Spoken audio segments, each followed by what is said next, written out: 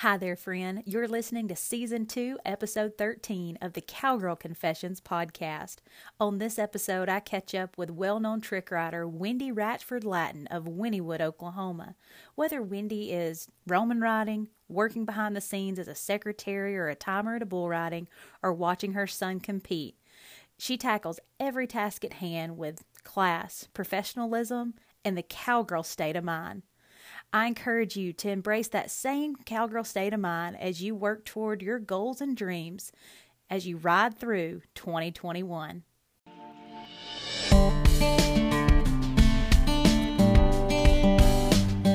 Hey y'all, and welcome. You're listening to the Cowgirl Confessions podcast.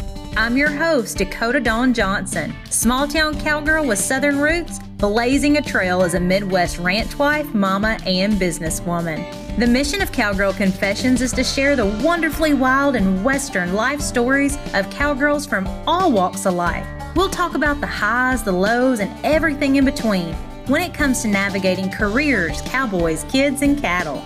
Legendary cowgirl Dale Evans said it best: "Cowgirl is a pioneer spirit, a special brand of American courage. The cowgirl faces life head-on, lives by her own lights, and makes no excuses."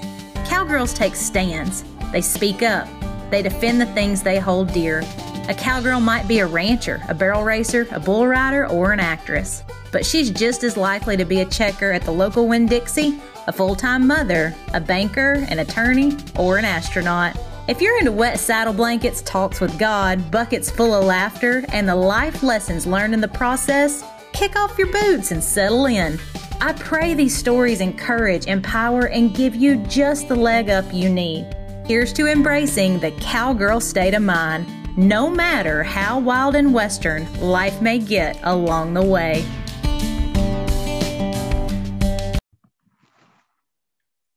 Wendy, I really appreciate you agreeing to be on the podcast and share some of your story today with the listeners. Just thank you so much for joining us. Well, I appreciate you even considering calling me. I'm an honor. Well, heck yeah. I made a list back when this whole podcast was just kind of a dream. I hadn't taken any action on it yet. Didn't even know the first thing about podcasting. And you were on that top 10 list of people. I was like, you're one of those best kept secrets, because you're not always, putting all your stuff out there on social media like a lot of people do. And so you're kind of a best kept secret, I think, in the Western world. And I'm really thankful I've gotten to know you on a more personal level, just through living in Oklahoma for a while. And so let's just start off by you telling us a little bit more about yourself and your family. Well, I'm Wendy Ratchford Lattin. Come from the Ratchford rodeo family. My dad is Wendell, and he rodeoed in the Iperi from the time he was 17. And my grandpa was Thurman, and his wife was Teresa. And they had started a rodeo company back in the late 50s, early 60s. And my dad grew up going to rodeos from the time he was 8. And then his brothers, my uncles, Jimmy and Davy, both competed. My aunt competed. My dad met my mom on the rodeo circuit, and they had me on the road while they were still going. And until I was school age, we traveled, lived out of a camper and rodeoed the world. And then majority of my family on dad's side all still compete or have had competed in some event, mostly rough stock, but we do have some ropers on the cousin side. And it's just no way around getting out of a rodeo. I mean, it was just going to happen. I don't really have anybody in my family that doesn't have some sort of connection now. Met my husband through rodeos. He got hired to fight bulls at the Longhorn rodeos that we were working on, and we've been together ever since. And so it's just been, I guess, our whole circle of life has been around rodeo. Oh man, I love that. And I love, it's such a family oriented sport. And, your dad, for those of you guys listening, Wendy and I, we've got a pretty unique story. I mean, we knew each other through rodeo and going to some IPRA rodeos, but when I was trying to figure out what I was going to do with my life, kind of mid-20s, I up and moved back to Oklahoma for a second time. And Wendy's dad, ended up being my landlord, and kind of a really and truly, not kind of, but a second dad to me. And because Wendy took a job, a friend of ours, a mutual friend that's an attorney, she had went on maternity leave. And so Wendy had went on to take another job. And so the job Wendy had was open and I was needing a job. And so I kind of took that. And then we had the connection that her dad was my landlord. And so, Wendy, while she's my friend and I met her through rodeo, I got to really feel like I was part of that Ratchford Latin family, if you will, for many years when I lived in Wynnewood. And so, yeah, you make everybody feel like family. Well, we try. I know Dad does. He loves being able to help people, and he's always got his door open and loves having visitors and people coming to his family. I know that.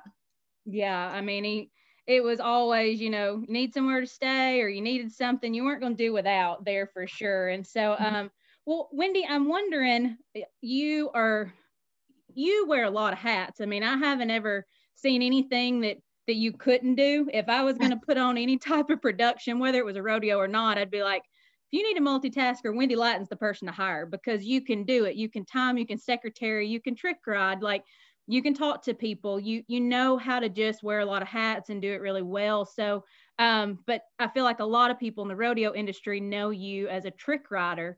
You're extremely talented. And so how did you get your start trick riding? As long as I can remember, my granny told me that when I was 2 years old, that's all I ever wanted to do was be a trick rider. I had no intentions of doing anything else. And we were on the Longhorn run, Longhorn World Championship Rodeo that Loretta Lynn started, and then Bruce Lerke ran for years. Dad has always worked for them from the time he was 18 years old. He's either worked for them or he ended up being the stock contractor for that rodeo company for years. About 22 years, I believe, was his run. And so every year Bruce made it a point to have trick riding. And it was some of the best trick riders that was ever around. And so I grew up watching those trick riders and becoming their kids' friends. And they were like second parents, as most rodeo people are. You're around them every week. You end up being one of their kids too. And so as long as I could remember, when I got up into school, of course we ran barrels, had to go to the high school rodeos, had barrel horse, pole horse, goat tying horse, all that. And I'd be out there messing around on all of my horses trying to figure out how to do those tricks. And so I got into my high school years and still wanted to trick ride. At 13, I went to some friend's house that had a saddle. Patty Visa. She had a saddle. She had a horse. She thought, she came from Sammy Andrews. He was a pickup horse, thought would be good enough to trick ride on. She didn't trick ride much herself, but she thought she knew enough to show me. And I spent the weekend with her. And I look back and this wonder we didn't kill me. But we would send that Gildan, and we weren't sure about how we had these straps hooked up, but we would send him down the side of this pasture at just like a full run. And she'd sit at the other end of the pasture on a mare that he was really sour to. And after one day of doing everything at a standstill, I just did it at a run and didn't know any better. And so that was my one weekend of getting to see if I wanted to do it or not. And then it took like 3 more years before I got my own saddle and could do my own thing. And then of course I went to college and I didn't have a place to keep a horse. And then it got to one of those, crossroads where I try to go visit Dad at the Longhorn rodeos every chance I get. Even when I was in high school, every weekend I could get away, I'd run see him, and I'd get to carry the flags, the pivots for the openings, and I'd get to help, do whatever I could. And then Melanie Isley, Keith Isley's wife, she told me she was going to retire. And I was like, well, I've been training on one of our pickup horses, trying to get him to trick ride. I was like, my saddle is not in good shape, but, if you'll help me, tell me how to set this up. I mean, I would love to learn. And so, I stayed that fall and worked on that pickup horse and got him patterned, got him to where I could do some stuff on him. She showed me how to get my straps right. And that fall, she said, hey, I'm going to retire. You know, if you could get 3 good tricks down, I bet Bruce would hire you since you're already, you know, going on with your dad. And so I had to make a decision whether I was going to either quit school, because, you know, at that time in the early 90s, there was no internet. There was no homeschool or online schooling at all.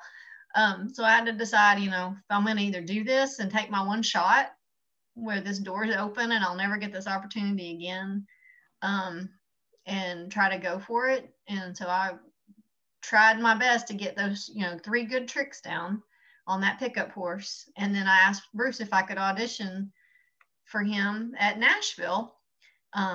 And the weekend I got there, I started working on that horse with Melanie, and I believe it was Angelo Idisi. He's from New York, was there. And they were helping me with him, you know, make sure everything was going to go good. And that horse when I had been practicing on him, he had not been used as a pickup horse. So he wasn't sore and he was feeling fine. Well, I was practicing on him at that rodeo after they'd done picked up broncs on him all weekend, not realizing that now he's sore. And Dad actually stayed and watched me practice that day. And I think that was maybe the first time he'd ever watched me practice, because he never really wanted me to do it.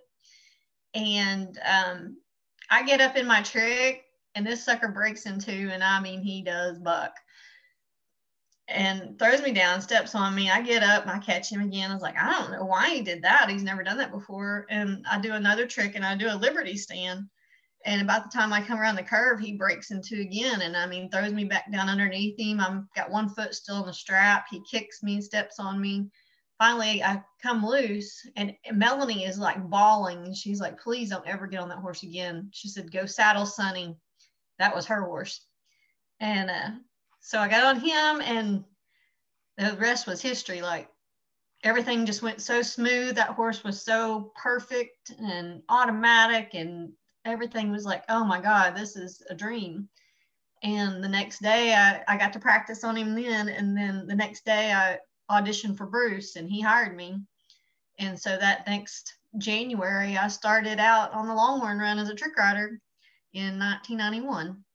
And I leased Sonny because Keith was still working for Bruce that year. So I leased Sonny on a lease purchase agreement through that run, which was at that time like 11 weeks in the spring. It was a long run. And got Sonny bought. And then that summer, Jay Anders called. She said, I heard you're trick riding and I need a partner. And I was like, yeah. I was like, I'd love to.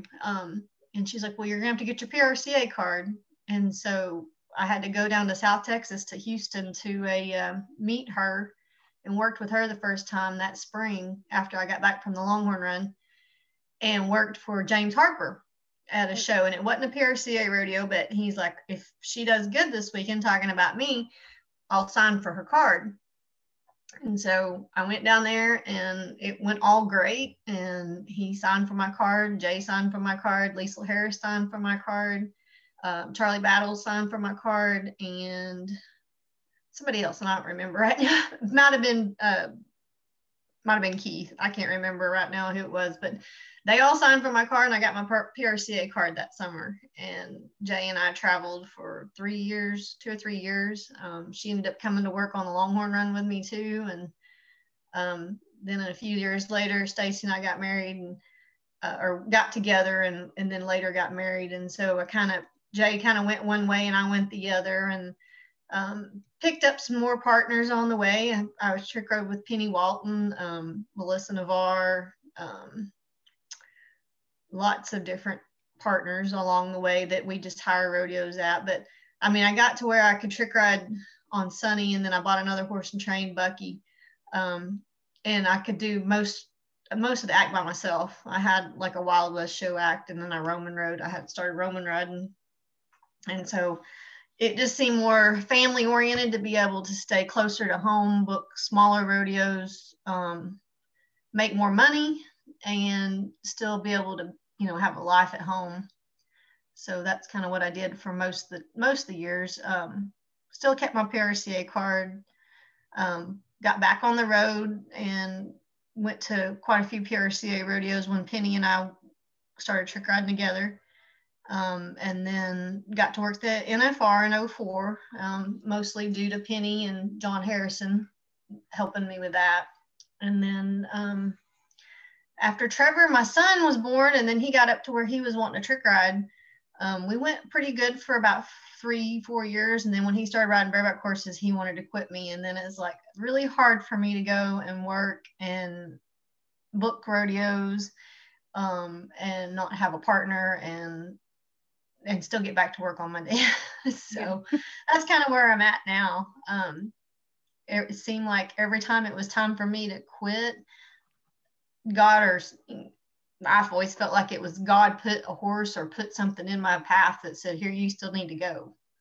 And that's kind of the way it's been. There's always been something that a horse has fell into my lap that's just opened the doors back up to where I start over again. If that makes sense. Yeah, it's such an inspiring story to hear you talk about, basically, since the early 90s, how that's kind of unfolded and all the opportunities that you've had, because it was literally, like you said, I mean, it was as a lot of people say now, like progress over perfection. Like like you said, you didn't really know exactly what you're doing that first weekend when you're running the horse to another horse they're just soured to down the fence, but then you just kept at it, and the right people, I think more than anything, when you were talking about that horse breaking in two with you twice and you just getting hammered but getting back up, I mean, she saw that like you were gritty enough and tough enough.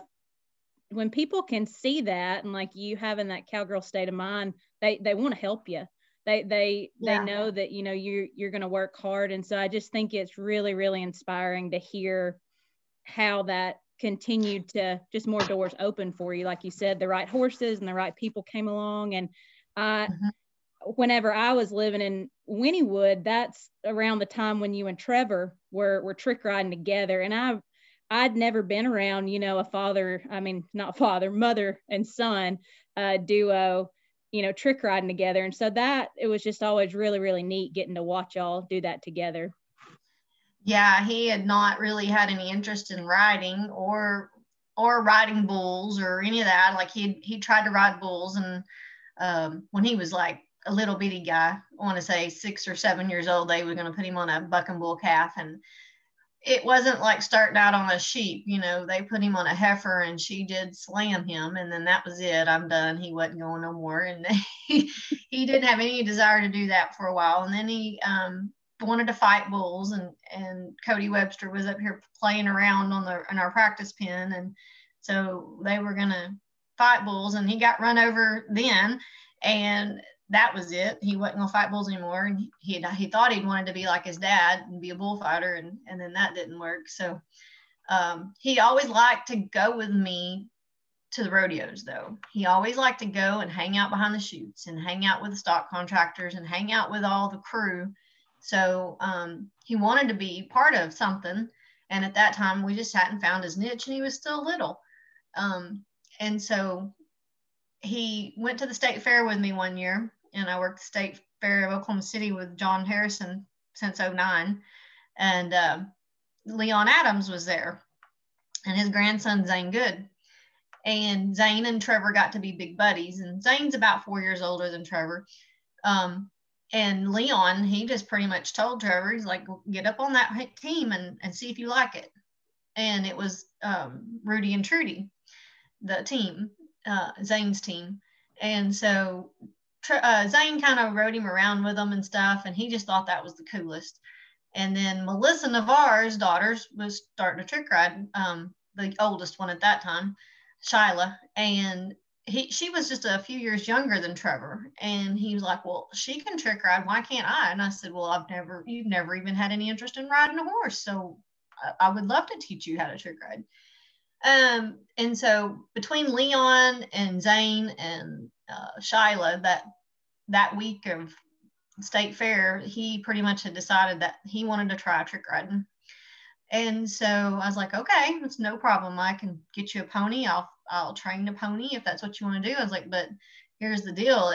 if you trick ride and you get paid to trick ride, that means we're going to be dedicated to practice. That means you're going to have to train this pony, and that's not going to be fun. It's never fun to train one.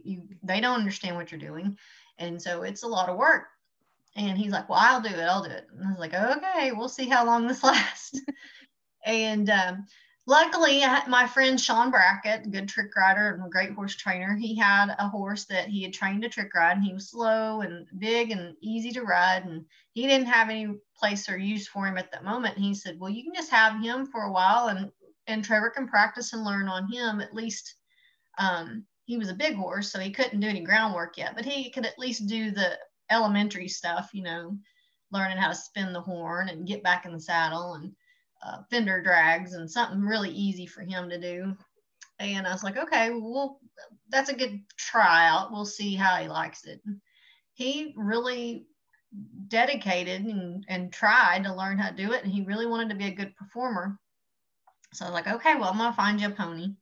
And we found a pony, and he was a little pissant, but he turned out to be a great little trick riding pony. But him and Trevor had to butt heads quite a bit. And I hate that. I think he might have soured Trevor before it was all said and done. But by the end, that pony was pretty awesome. And Trevor had gotten to where he could do some really good trick riding.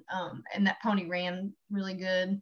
And so he did get to work some PRCA rodeos. He got to work Burwell, Nebraska, and Elk City and Abilene, Kansas. I mean, those some pretty good rodeos to be able to trick ride at that age. And then he sold that pony. We sold him to Piper Ewell, and then bought another pony that was a little bit bigger, and he trained that one. And then a couple of years after that, he turned around and sold him. But I mean, he was able to buy his first rodeo van from pony sales. And at that, in the meanwhile, he had started riding the bareback horses, the pony bareback horses. And all in all, I think the trick riding helped out a lot. But that was kind of the way he earned his entry fees. Was we stayed close to home and worked those open rodeos that had the junior bareback ridings, and I trick rode and did their openings for them at the Ward rodeos. And Trevor could ride bareback horses every weekend and get on those ponies. And that's kind of what we did for about 3 years. And I tell you, it wasn't big rodeos. They weren't pro rodeos, but we had so much fun, just the family every weekend with our friends. And they were, within 2 hours of the house, and we got to perform, and it was just a lot of fun for a few years. Yeah. Well, and they're memories, you're going up and down the road, but you're getting to make those memories with your family. And I just really, really enjoy, hearing. It's one thing to see it, but then like hearing the ins and outs of what's actually going on behind the scenes of how, he played a huge part in training that first pony and then training the second one. And like you said, from the money earned and stuff, was able to buy his first, rodeo van to go on the road and rodeo. Yeah. So that, really, really cool. Wendy, whenever you're talking about training these different horses and the ones that you've had over the years, what are some traits that you look for in that horsepower when you're trying to, whether you're putting together a Roman riding team or a trick riding horse, what are you looking for? The trick riding horses usually will work for Roman riding teams, most of them. You want on a Roman team, you kind of like to have them built the same so that they have the same gait. And I've only trained a few sets of Roman teams. And that was basically, I learned a lot after I trained a few sets of Roman teams, and they were decent. I wasn't as great a Roman rider as I thought I should have been at the time, so I didn't really push it. And then when Vicki and Leon ended up giving me Rudy and Trudy, that team of Zane's, after Zane quit, they called and said, and it was one of those, open door moments when I'm like literally saying, okay, I'm done. And Vicki Adams calls and says, hey, I want you to have this team out of the blue. I'm like, well, okay, I guess I'm not done. But when I rode that team for a while, I was like, holy, this is amazing. I didn't realize how easy this could be. And then it seemed like it was easier to train the next two horses that come along after Rudy died. I was like, wow, that wasn't that hard. So, even in my 40s, I learned a lot. about Roman riding that I sure wish I would have known in my 20s. Trick riding horses have always been an easy thing for me to train. I mean, you don't, once you get a good one, you keep them forever. So I've only had to train 4. Or actually 3, but I had Sonny, he was already trained, so he taught me a lot. And then I got Bucky, bought him. It was kind of one of those deals. We were leaving Minneapolis in the freezing cold, record-breaking low. Joe Simon brought a horse in off a truck of one of his sale trucks, and we were loading up to leave, and this horse unloaded, and I was like, oh, he is built so pretty. Palomino looked a lot like Sonny.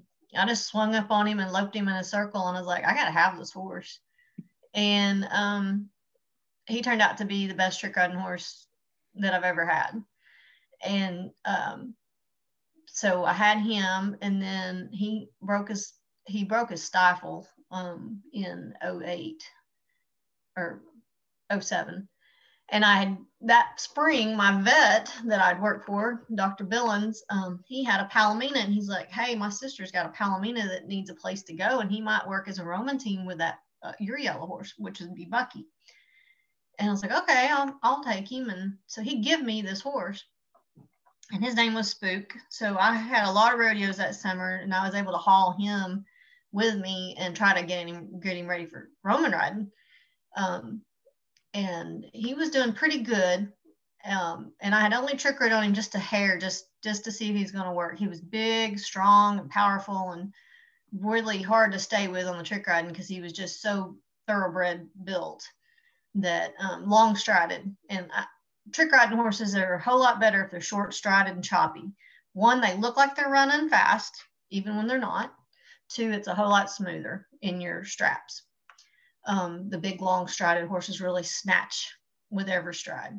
So anyway, he was like the big, strong, stout horse. And I'll never forget, we were in, I think, Manhattan, Kansas, and there's like a carnival all around us. And I'm like, well, I need to see if he's going to work. And he did pretty decent.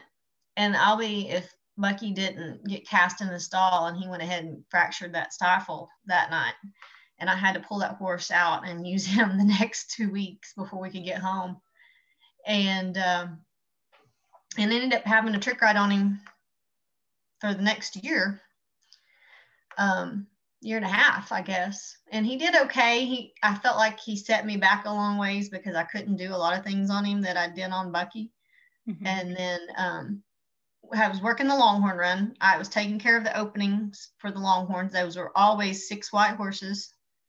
And my best friend, Tony, she was a trainer at the racetrack, and they had this gray horse that they had bought or had as a pony horse. It was actually someone had owed him money and gave him this horse for the debt.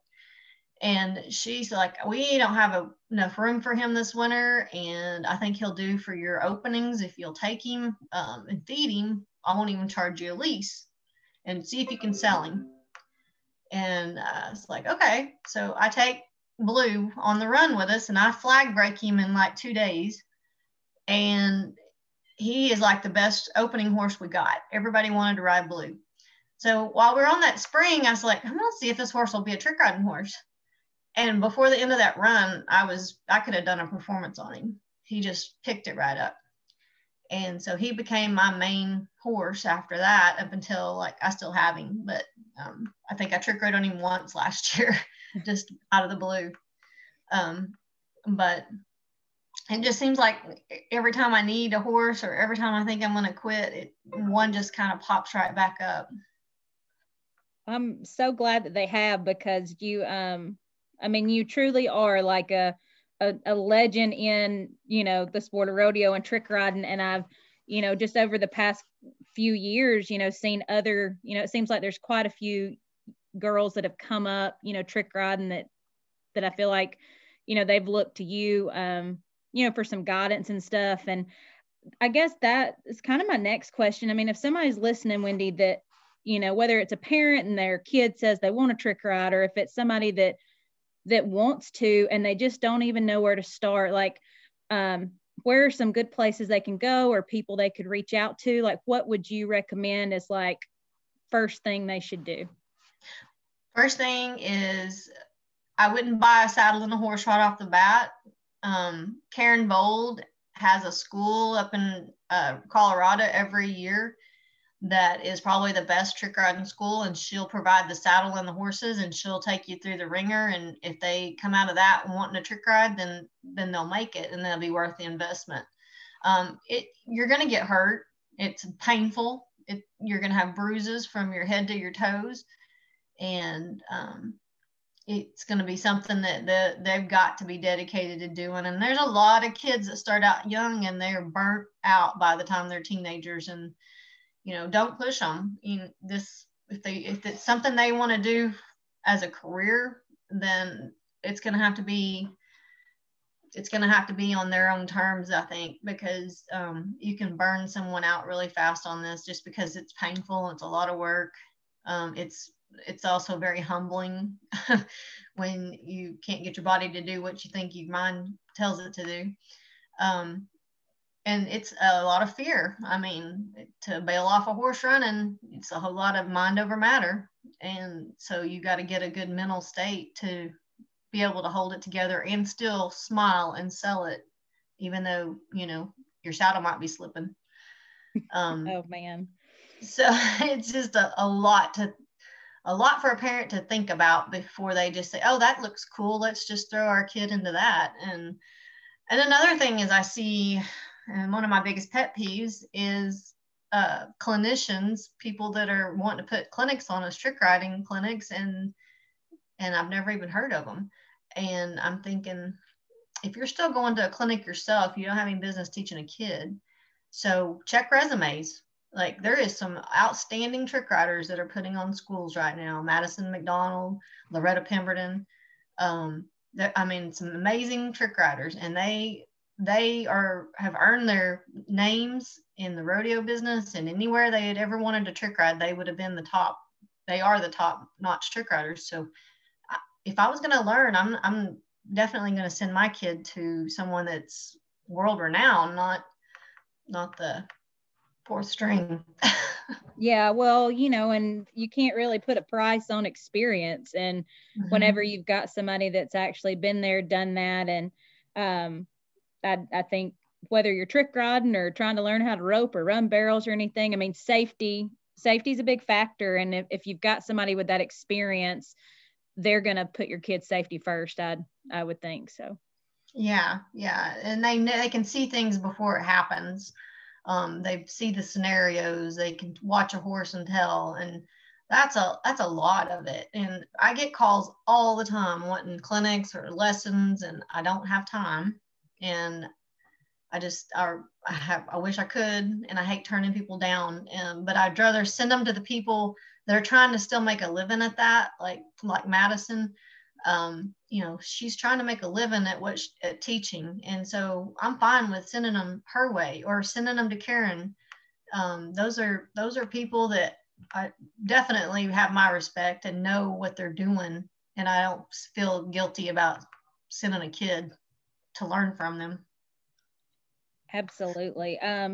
Well, through all these different, you've gotten to travel a ton of places. You were talking about, getting to work, just the Longhorn running itself, it was something that Loretta Lynn, was a part of. And so, do you have a favorite rodeo, or even maybe just one of the coolest places that you've ever gotten to perform? We worked Auburn Hills every year, and that was the palace where the Pistons play. That was probably my yearly favorite rodeo. It was huge, beautiful Coliseum that at the time, I don't even know if it's still there now, but at the time it was one of the nicest Coliseums in the United States, in Detroit. And that, I believe it held 15,000 people. And there was several times when it was as loud or louder than Thomas Mack. Wow. You could not even hear each other talking in the arena. It was so loud, and just the roar of the crowd was amazing. And so that is something I would say it will always be my favorite place. And then, of course, the NFR and the IFRs were always great too. you know, I feel like I can remember just about every performance of every IFR I ever worked, and the feel of, you know, I finally did this. It's finally made my dream come true, kind of deal. And I mean, I still have, you conquer your dreams, and then it's like, well, okay, I guess I'm done. And then things, like I say, the doors open and people send you something new, and you're like, well, maybe I'm not done. And so now you have to get new goals. Yeah. So, new goals, and try to push yourself again and see if you can still do it. Yeah, well, there's one thing about it. I've never known you to be real still. I feel like you're always going and working toward the next thing, no matter what it is, trick riding or making sure Trevor, you know, was able to get up and down the road and be competitive, or helping Wendell put on bull ridings, or whatever it's been. I mean, you're just a doer, you know.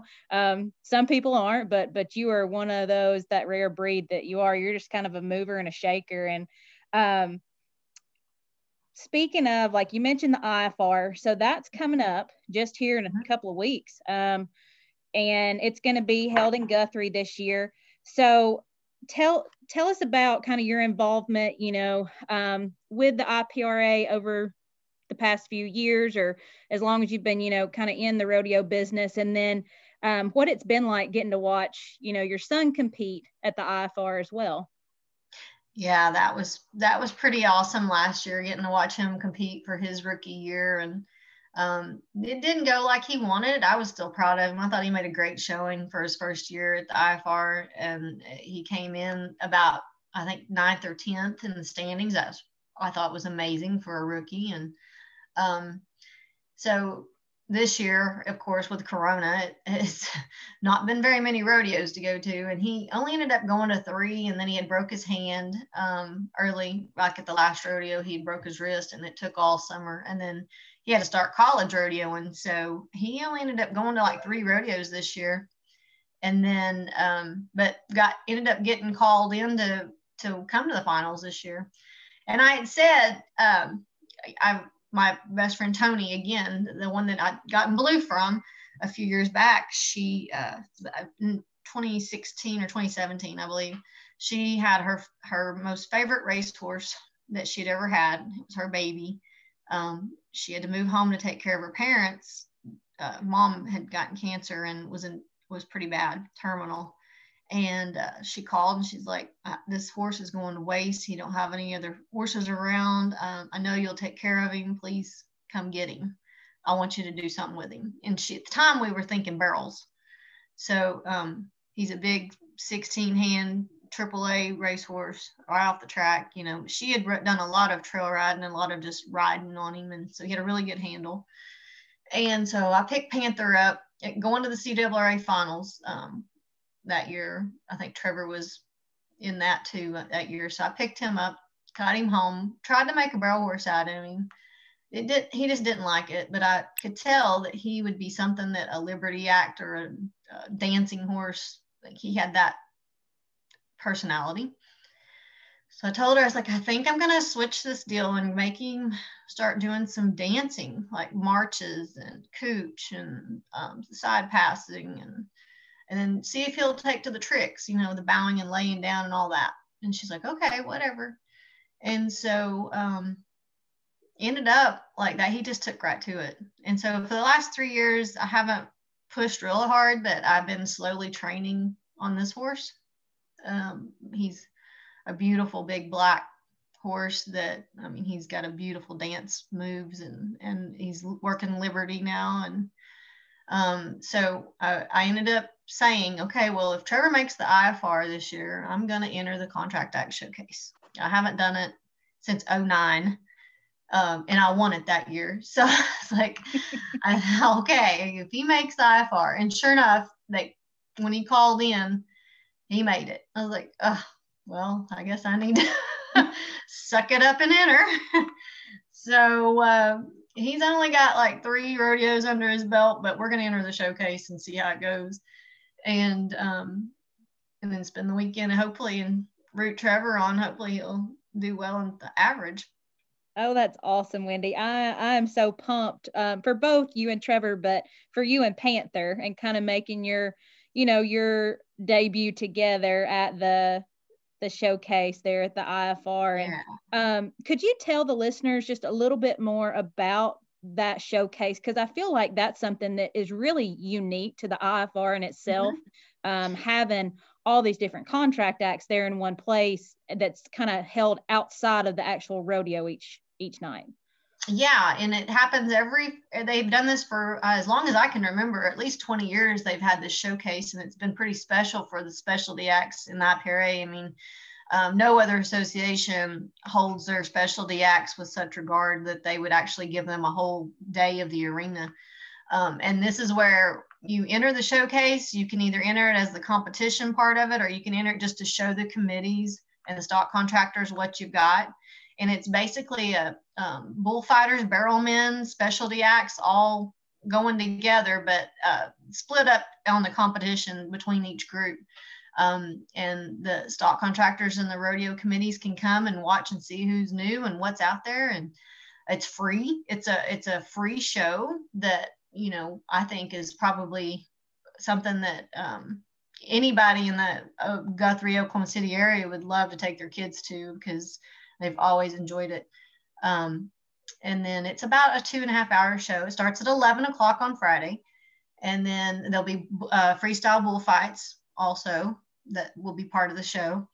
And then, of course, Friday night's the first performance of the IFR at the Lazy. And then Saturday at, I believe, 1, and then Saturday night at 7, and then Sunday at 1 again will be the final perf of the IFR.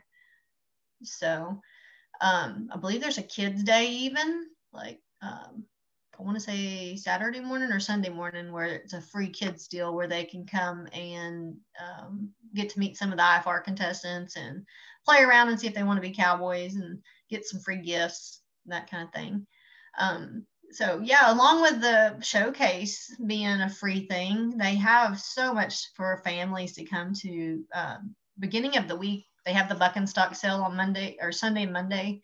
And then they go into the IMRA, which is the International Miniature Rodeo Association finals, their national finals. And that starts Tuesday, Wednesday, and Thursday, I believe. So it's going to be a full week starting next Sunday. Yeah.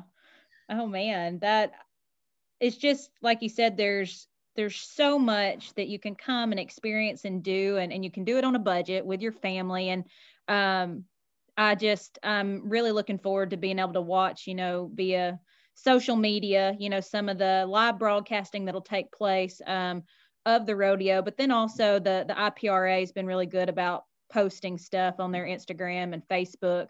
Mm-hmm. So I'm just really looking forward to the Miss Rodeo USA pageant. I should have mentioned it. Yeah, I think that kicks off either on Monday or Tuesday as well. And so yeah, there's plenty for everybody to do while they're up there, in the Guthrie, Oklahoma City area that week. And we'll definitely be cheering for you and Panther and Trevor as well. Yeah. Wendy, you even, it's been so neat, like you said, to watch your whole family just be involved with rodeo. And you've got another really neat tie, to the IFR and the IPRA. Your daughter, Shelby, she actually works for the IPRA now. Yes. She got a job working there when Carissa Stewart retired. And before that, she had started dating an IPRA bull rider. And they have since now got married, and she works for the IPRA, and he still goes to IPRA rodeos and rides bulls. And they just had a baby boy, Cashin. So he's so cute. So starting cute. Starting the next generation of IPRA rodeo kids. He's at the IPRA office every day. So that's literally what, because you said that your granddad did and your grandma put on IPRA rodeos, right? Yes, they had open rodeos, but they did have IPRA rodeos too. So Cashin will be 5th generation then, right? Yes. Wow, that's some family tradition right there.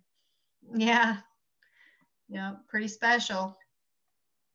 Well, Wendy, I've so enjoyed getting to visit with you today. I really appreciate you taking the time to do this. And so I've got a couple of questions to kind of wrap us up. So what is the wildest thing you've ever had to fix on the fly with bungee cords, baling wire, or duct tape? Well, it was, those are safe things. My stirrup fender broke right before performance. I want to say while I was carrying the American flag. And I get out and I have to trick ride, I think, in 2 events. And nobody has leather, nobody has any baling wire. And I go to the concession stand and I asked them for some bread twisty ties and fix my fender. Oh, and you know, I think it was a year before I realized that, oh, you know what, I should probably fix that. Those were good twisty ties. That was the good bread, Wonder Bread. So yeah. Oh man, I think that wins the saddle maker. He's like, yeah, the saddle guy, I forget who was working on my saddle at the time, and he's like, what is this? And I said, you know, it's lasted for about a year. I think they're pretty good. Oh my goodness, that's funny. And I'm so glad, you know, you got through that safely. Yeah. If there is one thing that you feel like you do to kind of just embrace that cowgirl state of mind when things go south or when your fender breaks, but you got to get ready, what's that one thing you do to keep your mind right, Wendy?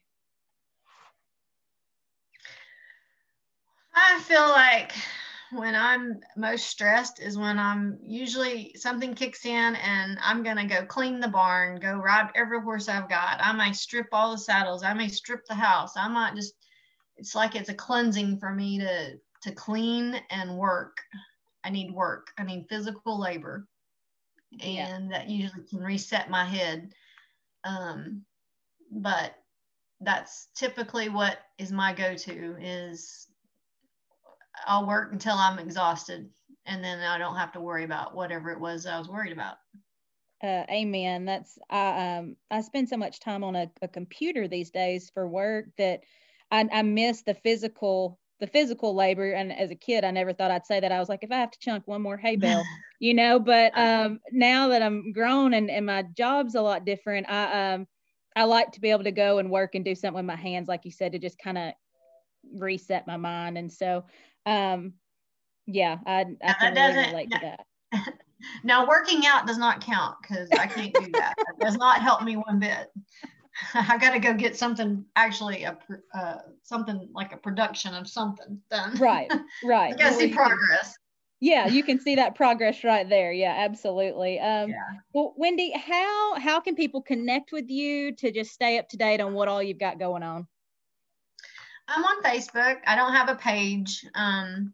When I started working full time, I didn't have the opportunity to take off a whole lot of time to go rodeo and book rodeo. So I didn't feel like it was fair to put myself out there and try to book a bunch of rodeos. I'll take them as I come. And so I don't beat the bushes and try to get hired anymore. If somebody calls me and I can work it out to where it's a weekend, I feel like I can get off from work, then I'll go. So Facebook Messenger. I do have an Instagram account, but I'm not on it very often. So Facebook Messenger is usually the best way to catch me.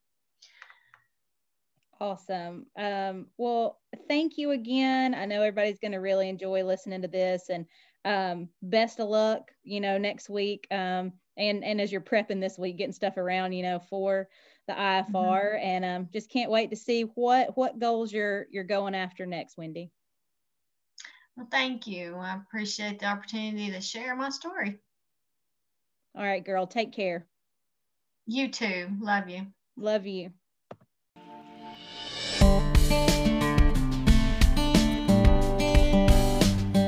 Thank you for spending your time with me on the Cowgirl Confessions podcast. I'm so glad y'all stopped by.